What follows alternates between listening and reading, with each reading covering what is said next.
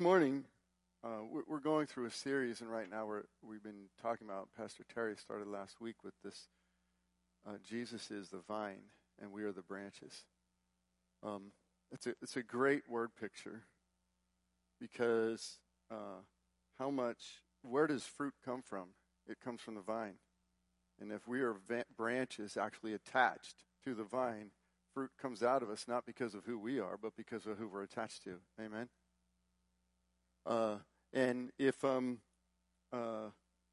I take and cut the branch off from the vine, how much fruit am I going to produce?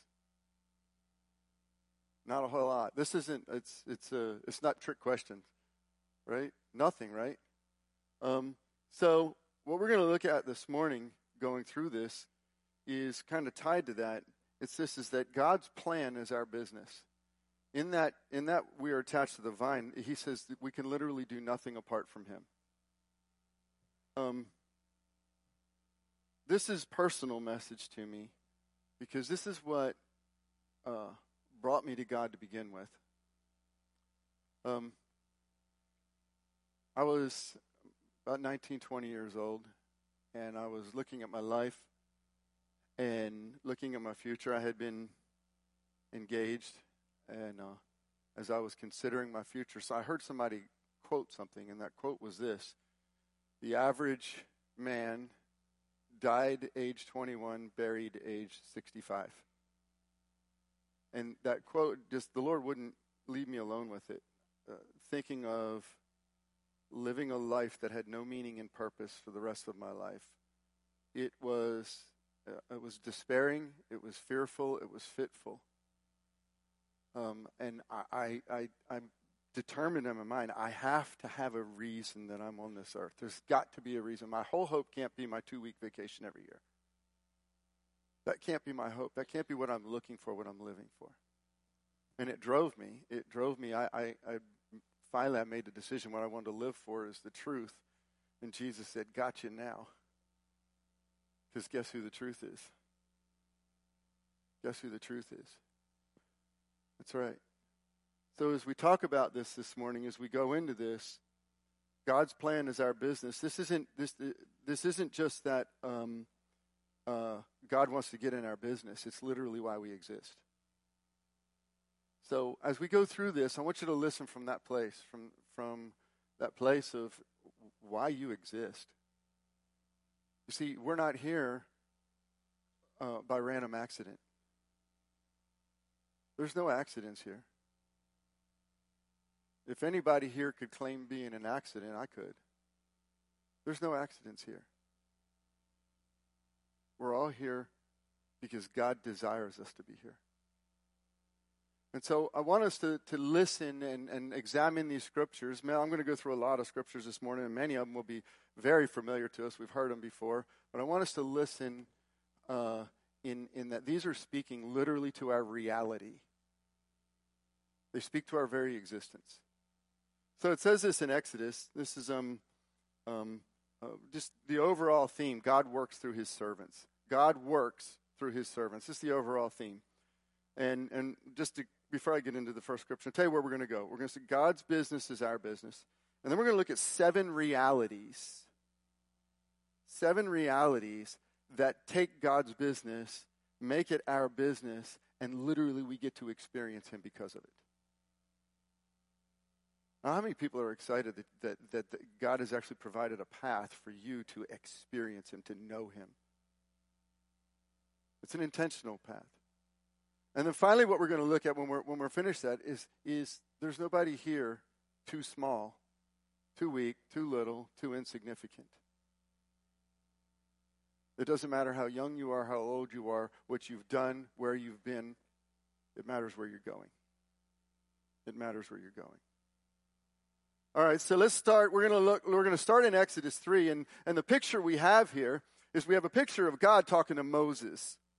And so Moses is and I'll get into this a little bit more later, but Moses has been in the desert for 40 years. He's an 80-year-old man at this point, and he's heading up a mountain. He's got the sheep, and he sees a burning bush over here. He goes over, and God begins to speak to him, and this is what God says.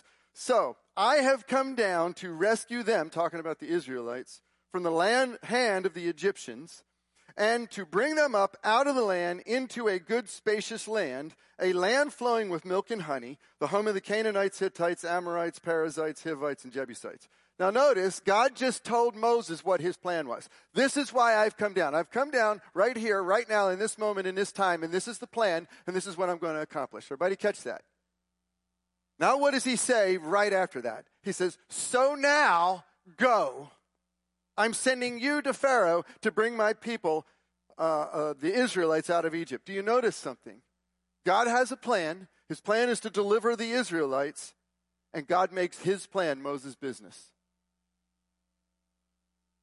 You see, God wants to work in this world, and how he wants to work is through you and through me. That is how God has chosen to work in this world. He has a plan, and he's chosen to work that way.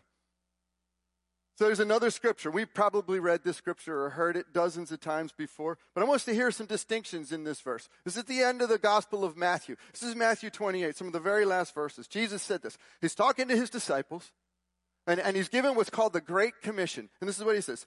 Jesus came and said to them, all authority in heaven and earth has been given to me, Jesus says. All authority, heaven and earth, given to me. And then he says, go therefore and make disciples of all nations, baptizing them in the name of the Father and of the Son and of the Holy Spirit, teaching them to observe all that I have commanded you. And behold, I am with you always to the end of the age. Did you catch what happened there? What did Jesus say? He says, all authority belongs to me.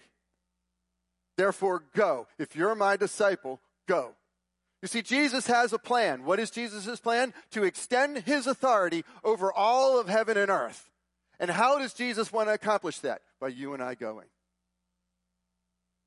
How many of you thought to yourself, God's plan to extend the authority of Jesus over heaven and earth? Jesus does. That's what Jesus considers you. God's plan to extend the authority of Jesus over heaven and earth, to make disciples, baptizing, teaching. Let me ask a question. Have all nations been reached? That's a yes or no. No.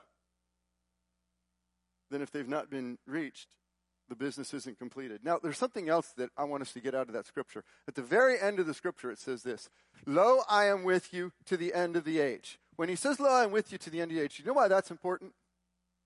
Because who are the people alive at the end of the age? Well, at least right now, we are.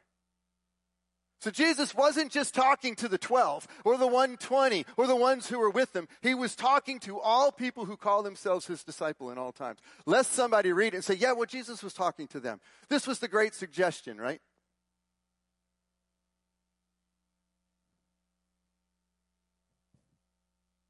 So he's talking about us. He's talking to us.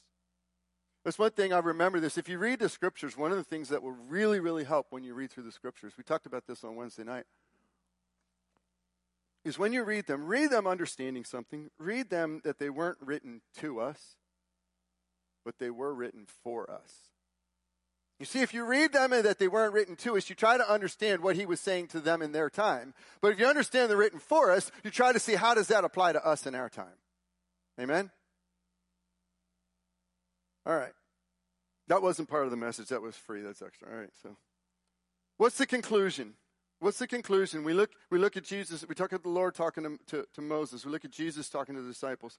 The primary means in which God acts in the world is through his servants. The primary means God acts in the world is through his servants. We are literally, you've heard this before, we're literally the hands and feet of Jesus. And his mouth and everything else. You don't think so? What's he say is going to happen?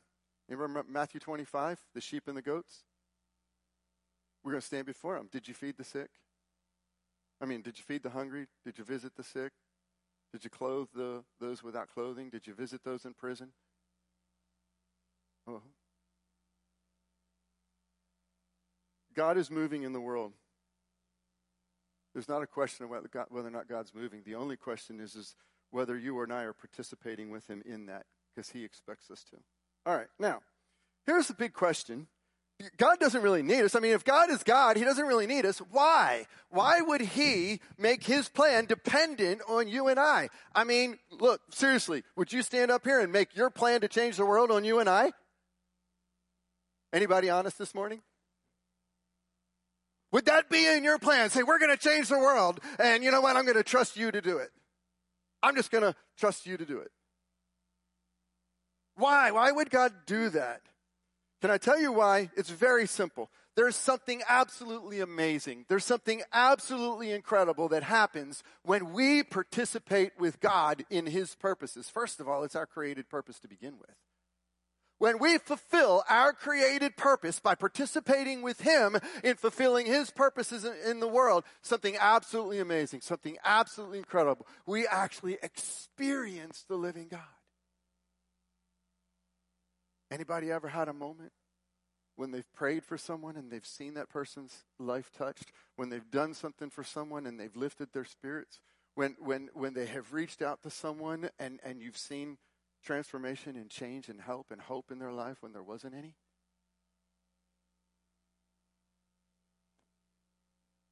That's amazing. You see, the psalmist put it this way. David wrote this way in Psalm 16. He says, you make known to me the path of life. In your presence there is fullness of joy. In the presence of God there's fullness of joy. At your right hand are pleasures forevermore. You see, God has a path for us to participate with him. Why? Because he wants us to enjoy him. To enjoy him, to experience him. Henry and Richard Blackaby put together 7 realities. And I like what they call these realities. 7 realities. 7 realities to experiencing God. And I love that word because it's not 7 truths. It's not 7 steps. It's not a 7-fold path. Reality is what? Reality is a reflection of what is. These are 7 realities, 7 things that exist in which if we enter into these things, we can experience the living God. We become God's servants through whom he works. Anybody desire that? Anybody else desire that? All right. So what are those 7 things?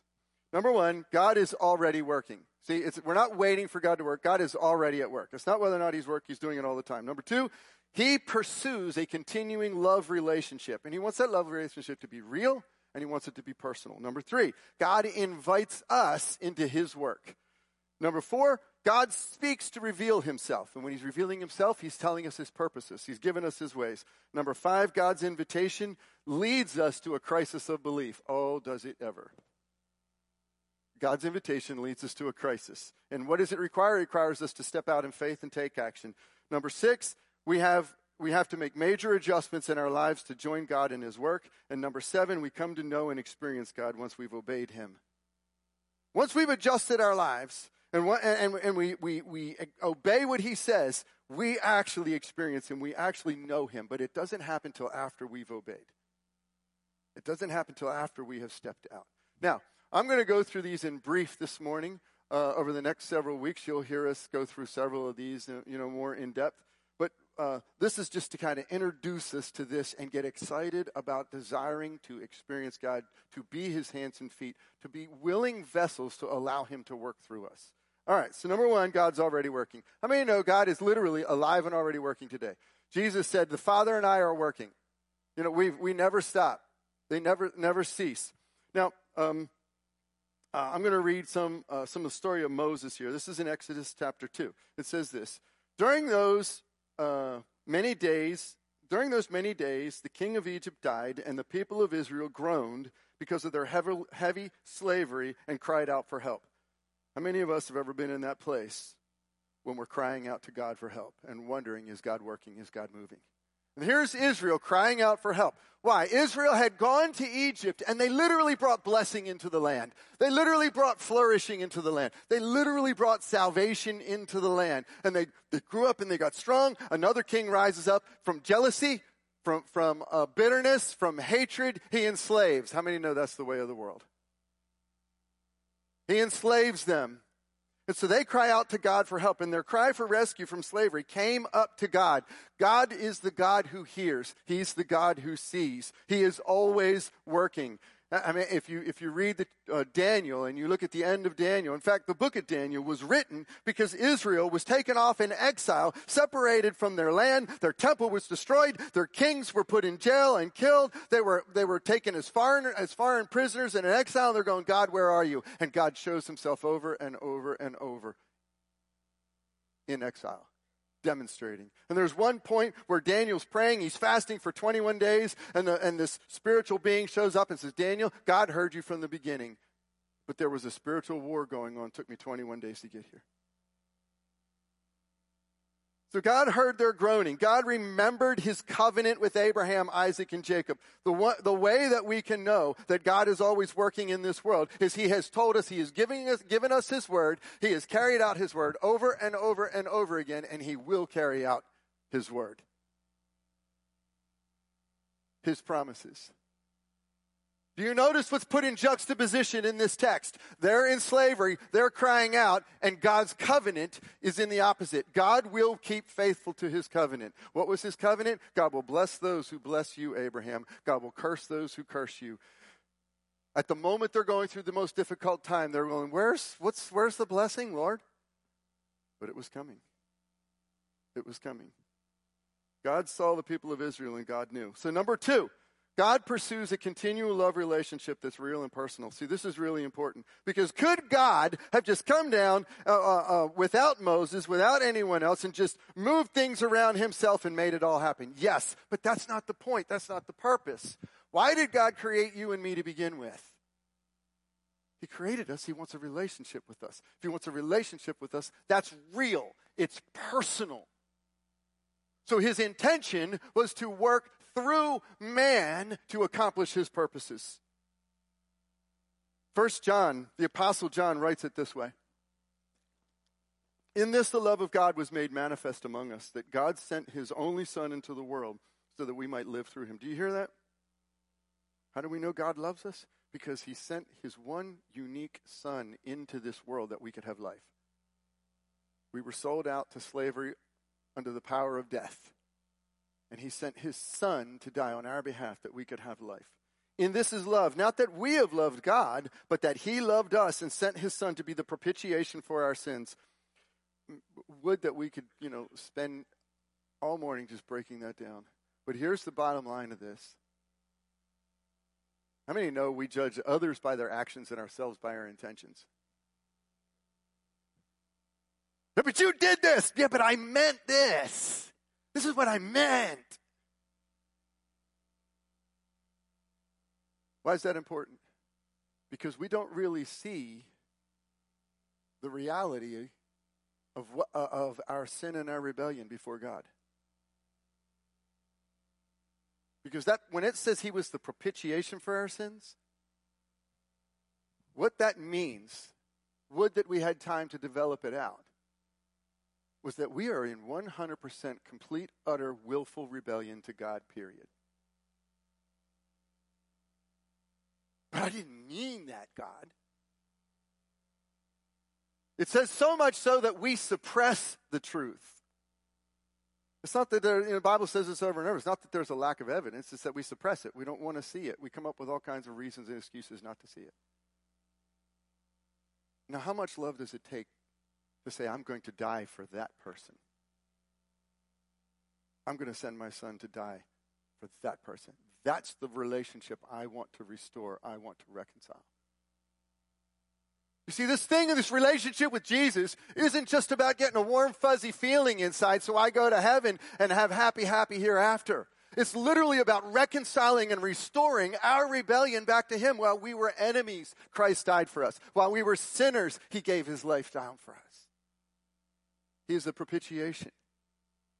So whatever we're going through, whenever we're facing trials, whenever we're facing struggles, at bottom line, we can come back and say, I know he loves me. I know he loves me because, quite frankly, I wouldn't have died for me. Truth be told, I wouldn't have died for me. It says, by this we know that we abide in him and he in us, because he has given us his Spirit. My goodness, there's one thing the Bible talks about, that it's not until you actually enter into a faith-trust relationship with him that the Holy Spirit actually comes into your lives and opens your eyes to see things you could never see before. It's like, try to explain that. Sometimes we can't, but what we have to do is live it. That's how we explain it. How do you live it? You live it by being his love to others. That same love he showed toward us, we show others, and you can do that by his power working through you. Whoever confesses that Jesus is the Son of God, God abides in him, and he in God. Do you hear this? You see, confessing Jesus, again, isn't about punching a ticket to get to heaven. It's about the living God wanting to come and dwell in you. Make you his temple. Make you the place that is holy on earth.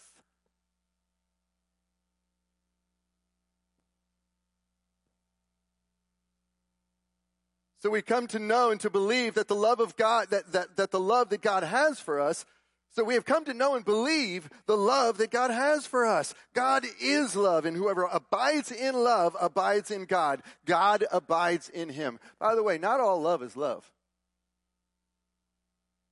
The Bible says this. It says, love not the world, love God. We have to make a choice with our love. We have to choose the world, or we have to choose God. It says, love not the world, for the love of God is not in you. So that's abiding in God's love. When we abide in his love, when we know that, by this love is perfected with us, so that we may have confidence for the day of judgment. Because as he is, so also we are in this world. There is no fear in love. Perfect love casts out all fear. Fear has to do with punishment, and whoever fears has not been perfected in love. We love because he first loved us. This is what he's saying. Listen, God doesn't desire that one of us ends up in judgment. That's not his heart. That's not his desire. The fact of the matter is that's the path we're on. What he does, because he loves us, is offer the path off of it. That's what Jesus did.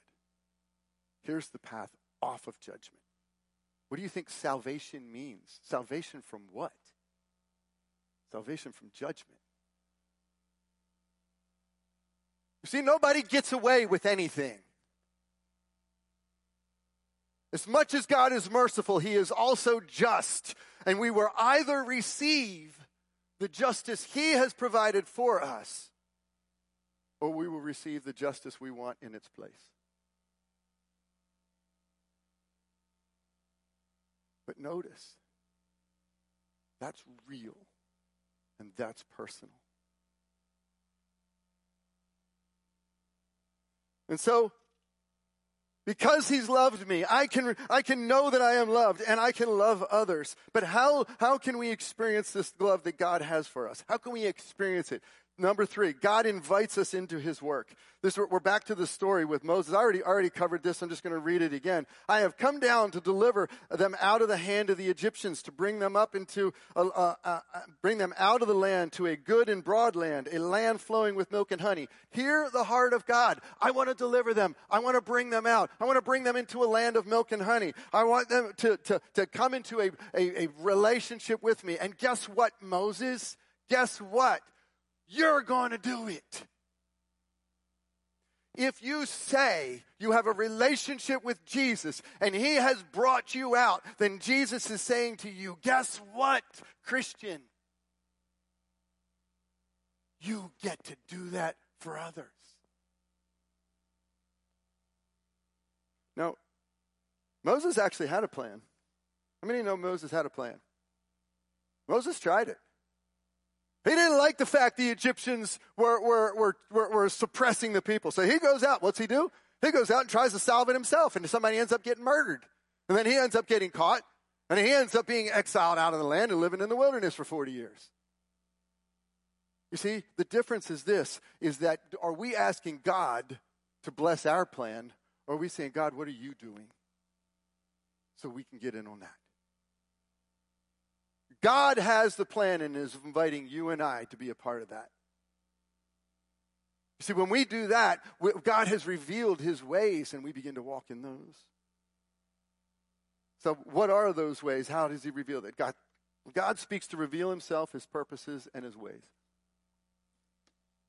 When God speaks, he reveals himself. He reveals his purposes. He reveals his ways. So we're going to look at the scene here. Moses is, I want you to picture this scene, okay? So Moses, again, he's 80 years old. He's a shepherd. He's a shepherd. He's been doing the shepherd thing for 40 years, okay? And he's got his sheep, and he's grazing them. And when you have animals, you graze animals, you go to where there's fertile patches of land, and you graze them for a while, and you take them to another place. So he's up on the side of this mountain, and he's going, and it says this in Exodus chapter 2. It says, the angel of the Lord appeared to him in a flame of fire out of the midst of a bush. And he looked, and behold, the bush was burning, yet it was not consumed. And Moses said, I will turn aside to see this great sight, why the bush is not burning. Now, catch what just happened here, because we can miss it. It's simple to miss. God was working. God is always working. God appeared in a place for Moses to see him. But do you know what it took? It took Moses to turn aside from what he was doing to figure out what was going on. If you want to get on what God is doing, it's going to take you to turn aside from your day-to-day, every day, and turn your attention to him. If you are not paying attention to him, you will miss him. He said through Jeremiah, he says, "You will see, if you seek me, you will find me when you seek me with all of your heart." If you're not seeking, God's not going to reveal himself. Why? Because you don't want to know him. You don't want to know. And so it took Moses wanting to know. God's over here doing this. Moses has to turn aside. So he turns aside and to see what's going on. And then the Lord speaks to him. The Lord calls to him out of the bush, Moses, Moses, here I am. It's not until Moses has turned his attention to God. Was God already there? Yeah. Was God already working? Yes. That wasn't the issue. The issue was whether or not Moses was looking, seeking, and listening. Verse 5, then he said, do not come near. Take your sandals off your feet, for the place on which you're standing is holy ground. The first thing we have to understand when we're coming to God is he is not like anyone in the world. He is completely other, and he is completely holy. Does that mean he doesn't want to be? No. He wants to pull us to his holiness. He wants to reveal that holiness to us. But we don't approach God on our terms. We approach him on his terms. I've heard that before. Like, well, if God just can't accept me, that's too bad for God. You don't know what you're saying. You don't know what you're saying. Can I tell you something? The most fearful thing to come before is not ultimate evil. Because if you come before ultimate evil, there's a hope somebody might rescue. The most fearful thing to come before is pure, holy goodness. Because you and I don't measure up and we don't have any hope.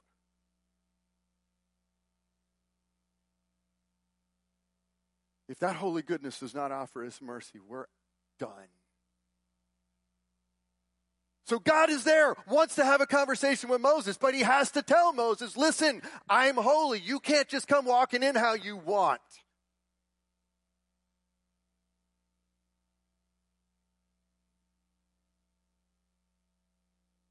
So he says, I am the God of your father, the God of Abraham, the God of Isaac, the God of Jacob. And Moses hid his face, for he was afraid to look at God. Notice the first place he goes to. He goes to all of the promises he's made. He goes to all of the covenants. I am the God who has a covenant relationship established in the earth, and I am going to keep my word. Not only am I holy, not only am I just, but I am covenant faithful. Chesed. The word of God will stand, and it's the first thing he turns to. Then the Lord said, I have surely seen the affliction of my people who are in Egypt and have heard their cry because of their taskmasters. I know their sufferings, and I have come to deliver them out of the hand of the Egyptians, to bring them up out of the land to a good and broad land, a land flowing with milk and honey, to the place of the Canaanites, the Hittites, the Amorites, the Perizzites, the Hivites, the Jebusites. Do you notice what he's saying in all of these things? What he is speaking is his purposes. His purpose is to deliver. His purpose is to set people free. His purpose, he hears the affliction. He hears the cries. Now here's my question. What is your burning bush moment? When have you turned aside to seek God? When are you turning away from the normal to seek the holy? We say we want to see God move in the world. Are we turning aside from the normal to seek the holy? Are we willing to put down the way we would do it in order to find out how he would do it? God's revealing himself, his purpose, his ways. And he's here to remove suffering. That may mean we have to go through suffering to do it. But that's redemptive. It's called the cross. You see, the one thing we have with Jesus is he enters into our suffering. That's what the cross is. So I said before, the conclusion was the primary means in which God wants to act in the world is through his servants. We're his hands and feet. But let me ask this. How many of us want to blame God, but are not willing to do what's necessary to change the world ourselves?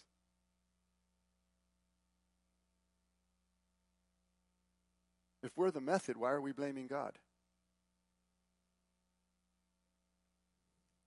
So God's invitation, he's inviting Moses. Moses, go. And what does it lead to? It leads to a crisis of belief. Why? Because when God speaks, it requires faith and action. When God speaks, it requires faith and action. So what happens? God speaks. What does Moses say? But Moses said to God, who am I that I should go to Pharaoh and bring the Israelites out of Egypt? God, that's too big. I can't do that. Who am I? I'm insignificant. I'm an 80-year-old shepherd out here in the field. God said, did I ask you your qualifications?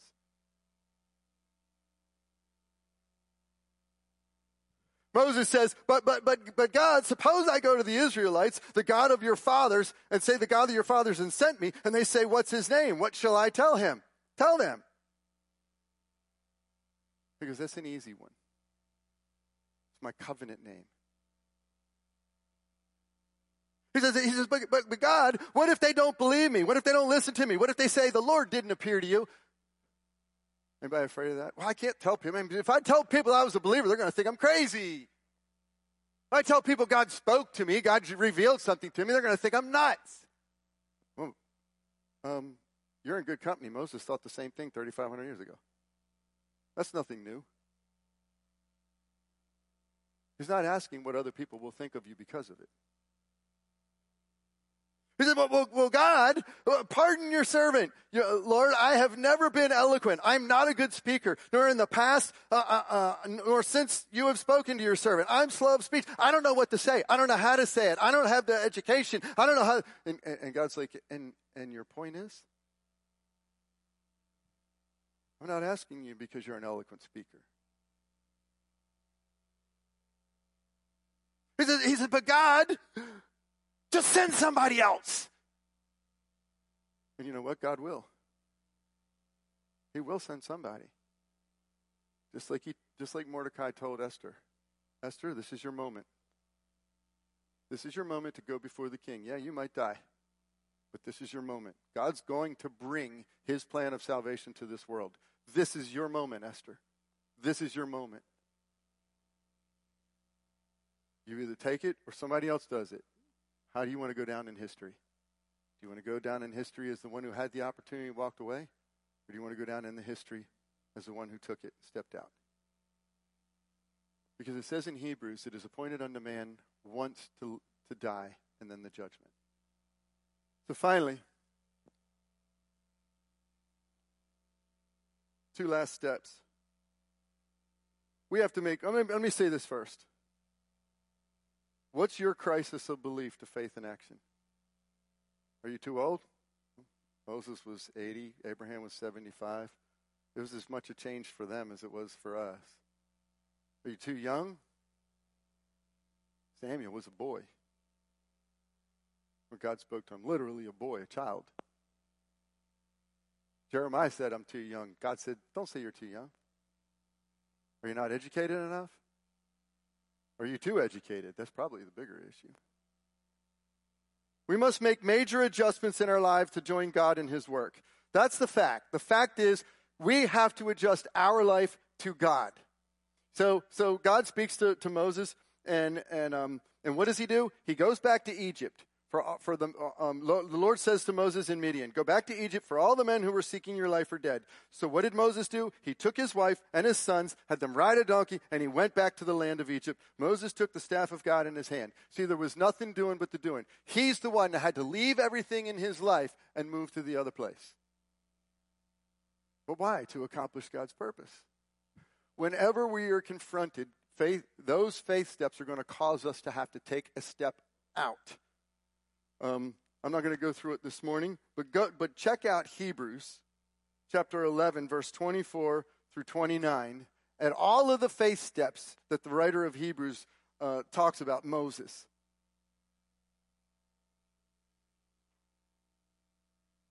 He refused to be called a son of Pharaoh. He chose to be mistreated with the people of God rather than the fleeting pleasure of sin. He considered the reproach of Christ greater wealth than the wealth of Egypt. He left Egypt for fear of a king in order to follow a God he couldn't see. He kept the Passover and sprinkled the blood so that the destroyer of the firstborn might not touch them. And he took the people of God across the Red Sea on dry land. And then the Egyptians, when they attempted to do it because they didn't do it in faith, were drowned.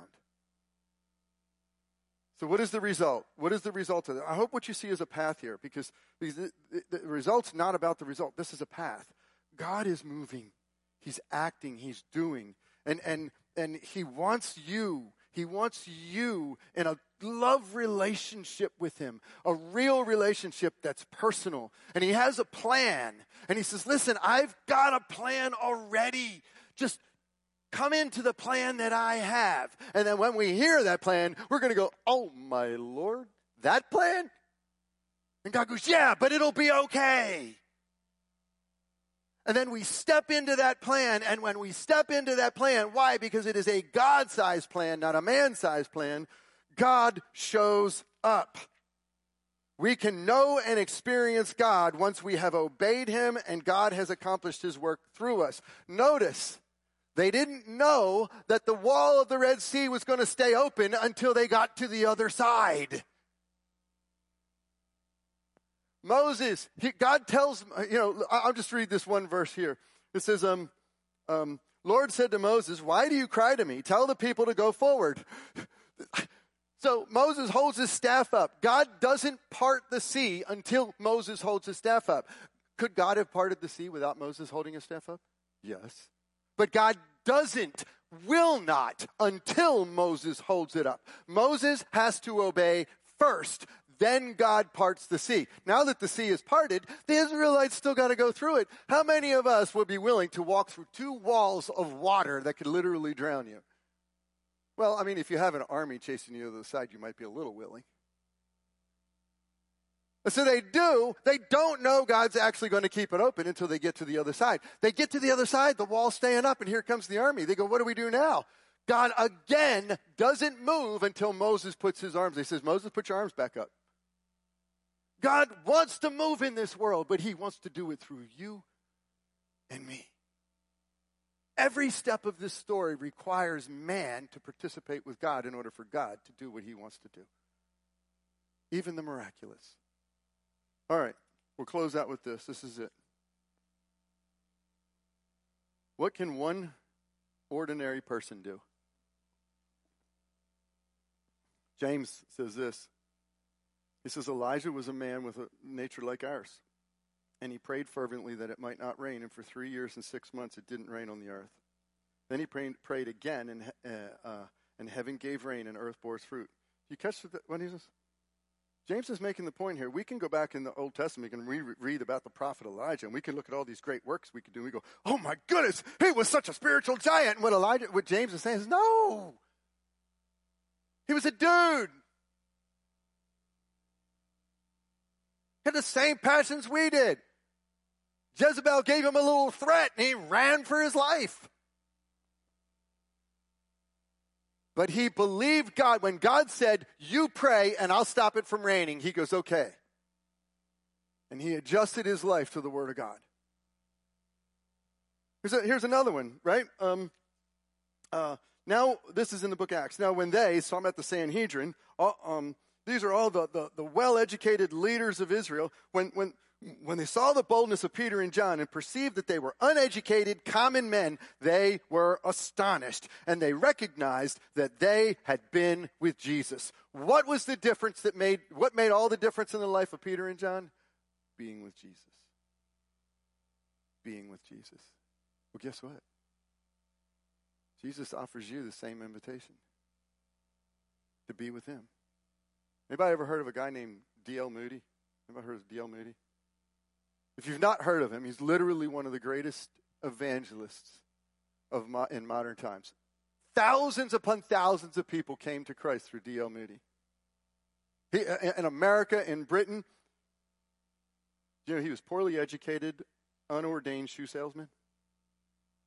Poorly educated, unordained shoe salesman. But he heard somebody. Somebody said this. This guy's name was Henry Varley. He said, the world has yet to see what God can do with and for and through and in a man who is fully and wholly consecrated to him. The world has yet to see what God can do with and for and through and in a man who is fully and wholly consecrated to him. And so one day, Moody is listening to Spurgeon preach, and he's looking at Spurgeon, and Spurgeon is an amazing preacher. And he's listening to the message, and finally it hits him. The reason why he's an amazing preacher isn't because of how great Spurgeon is, it's because of how great Spurgeon's God is. And if God will do that through Spurgeon, why won't he do that through me? And he took this poorly educated, common, unordained shoe salesman and turned into an evangelist who's reached thousands and thousands of people. I'm going to read a quote, and we'll close with this, Esteban. Michael Heiser has a book written, What Does God Want? How many know if you read the beginning of creation, God did a whole lot of creating before he created Adam and Eve. And he said this, he said, nothing in all of creation before Adam and Eve could enjoy a relationship with God. He created land. He created the waters. He created the birds. He created the animals. He created the plants. He created a whole lot of creating. But there was nothing in creation that could enjoy a relationship with God. What did God want? He created man in his own image. In the image of God, he created him. Male and female, he created them. God created you and I in his image. What do you mean? Like him. Why? So we can enjoy him. So we can reflect him. So we can have a relationship with him. So we can participate with him. And this is what Heiser says. It was God's original desire that every human being would be his child and partner. We have a mission. Every person, no matter how small or weak or short-lived, has some role to play in someone else's life. I love that line. You, I don't care who you are, have some role to play in someone else's life. Think about John the Baptist. Jesus said John the Baptist was the greatest among men born among women. His ministry was maybe 6 months, 9 months, a year. Not about a year-long ministry.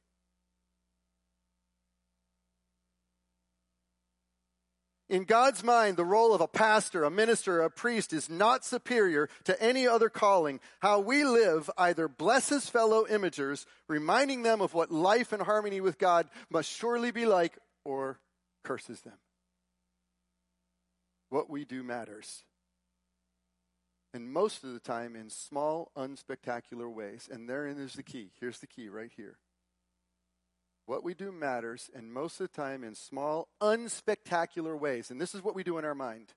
We take unspectacular and make it insignificant, and that's a world of difference. That's a world of difference. There is no insignificant act in God.